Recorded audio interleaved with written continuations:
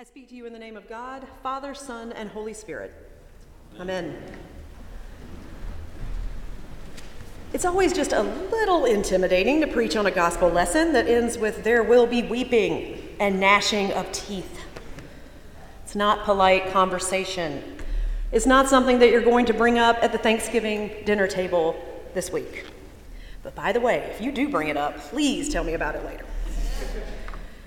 It's an intimidating line, and one that the Gospel of Matthew invokes more frequently than any of the other Gospels. And you wonder about Jesus ending a parable with what sounds like a threat. But I think it's a proper ending to a parable that on the surface can be read as about prosperity and money and failure. A parable that some read as being about the punishment of not having enough. But the reality of this parable is that it has nothing to do with money and nothing to do with threats. At its core, the parable of the talents is about faith and fear. So let's recap the story. A wealthy master leaves on a long journey. His servants do not know when he will return. Not only that, he leaves 3 of his servants with an enormous amount of wealth. 1 talent was worth 6,000 denarii, and 1 denarius was the average pay for a day's labor, meaning just 1 talent could be worth around 20 years of paid labor. No small feat. The first servant has received 5 talents, and he went out and he traded them to make 5 more. Another received 2 talents and was able to double the money as well. But a third servant was given just 1 talent, and out of fear, he buried it in the ground and kept it somewhere safe until his master's return. 2 servants approached their master's wealth with risk and reward, and another with fear and desperation to keep safe what's been given to him. To be honest, this entire parable from Matthew is intimidating because there are a lot of twists and turns. And as we have learned about most parables, things aren't necessarily what they seem on the surface. This parable has been used by some more unscrupulous preachers to talk about faith and money. The parable of the talents has often been held hostage to a message of faith and prosperity, and in that message, your faith is tied directly to how much you can accumulate for yourself. If you're good and faithful, God will bless you with plenty. If you're lacking, well, you know what happens.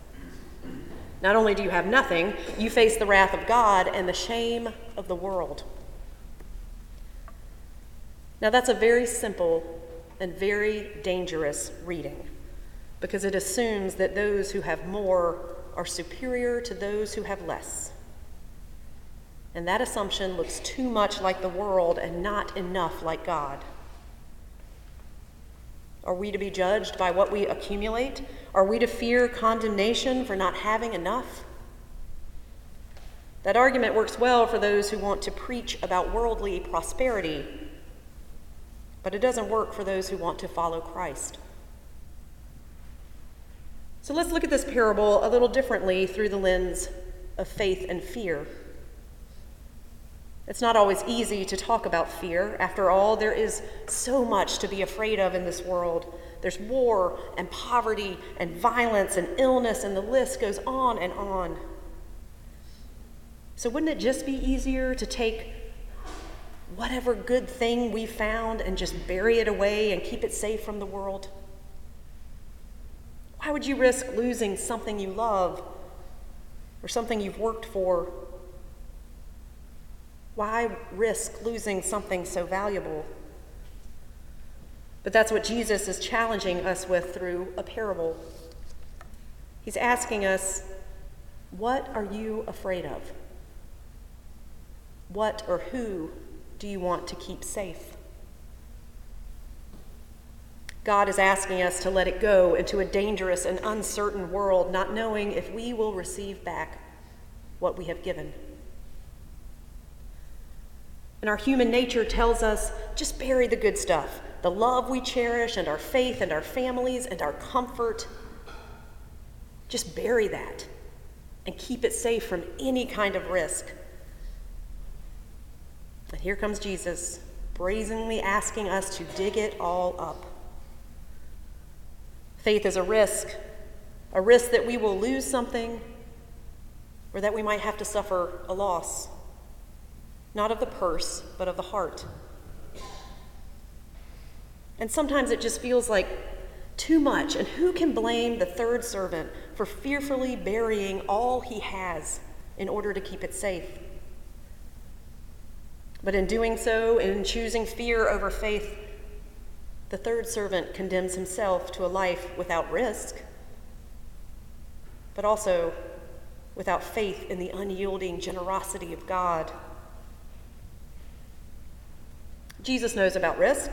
Jesus knows that love and faith require us to risk something in order to grow.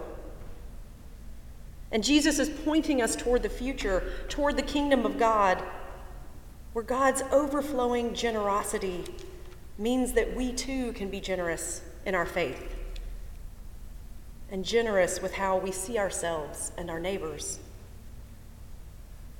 If someone asks something of you, do you respond with fear, burying away what others may want? Or do you risk loving your neighbor as yourself? Your difficult neighbor, your hungry neighbor, your lonely neighbor.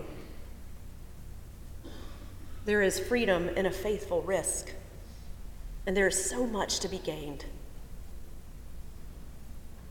Last week, I was in Washington, D.C., and I was lucky enough to visit the Smithsonian's African American History Museum.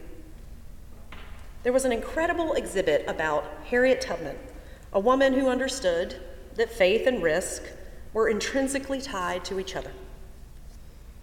And in the exhibit, they had her personal hymnal. It was about this big. It was so small and fragile looking, but obviously something that she turned to time and time again based upon the tattered and dog-eared pages. One of the most miraculous things about Harriet Tubman was not that she risked her life for her own freedom, but that she risked it for the freedom of so many others, time and time again. After she escaped slavery and ran toward freedom, that could have been enough. She could have buried her freedom and kept it safe from anyone who would try and take it. She could have kept it for herself as a personal treasure. And who would have blamed her? Tubman, upon gaining her freedom, said, "When I found I had crossed that line, I looked at my hands to see if I was the same person. There was such a glory over everything. The sun came like gold through the trees and over the fields, and I felt like I was in heaven."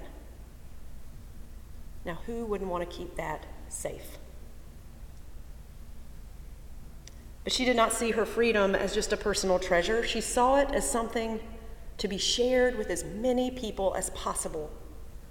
So she went back to the South again and again and helped over 70 other people escape slavery and enter into the God-given freedom of their own humanity. How many times did she gather with others searching for their own freedom and open that tiny hymnal to sing of God's promise and love and hope for each and every one of us? Tubman shared the treasure she found in freedom with anyone willing to risk the journey. Now, we may not be called to risk our lives like Harriet Tubman, but we are still called at times to risk our hearts and our comfort and our treasure for the reward of increasing our faith and the faith of others in God's salvation and love. The tomb is left empty. There is nothing of God that can be hidden away. So friends, next time you hear the parable of the talents, don't think about stocks and bonds and risking the treasures of the world. Think about the greater risk, the risk of faith and the reward of God's love and salvation for us and for our neighbors. God does not take our risks lightly. Do not bury something away just to protect it. Take the risk of believing that the generous rewards of the kingdom of God are offered freely and for the whole world. Amen.